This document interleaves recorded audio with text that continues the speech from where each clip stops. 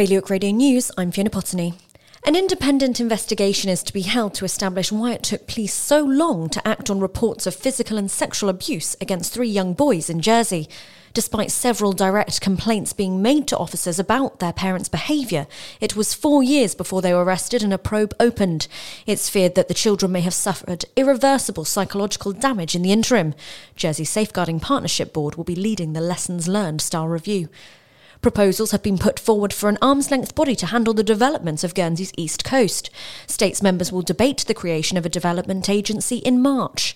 And today the government of Jersey is making history. First female CEO Suzanne Wiley has officially taken up the role of the island's top civil servant. Ahead of her first day in the role, she spoke to Express about her background in Belfast and the biggest challenges she thinks she'll face.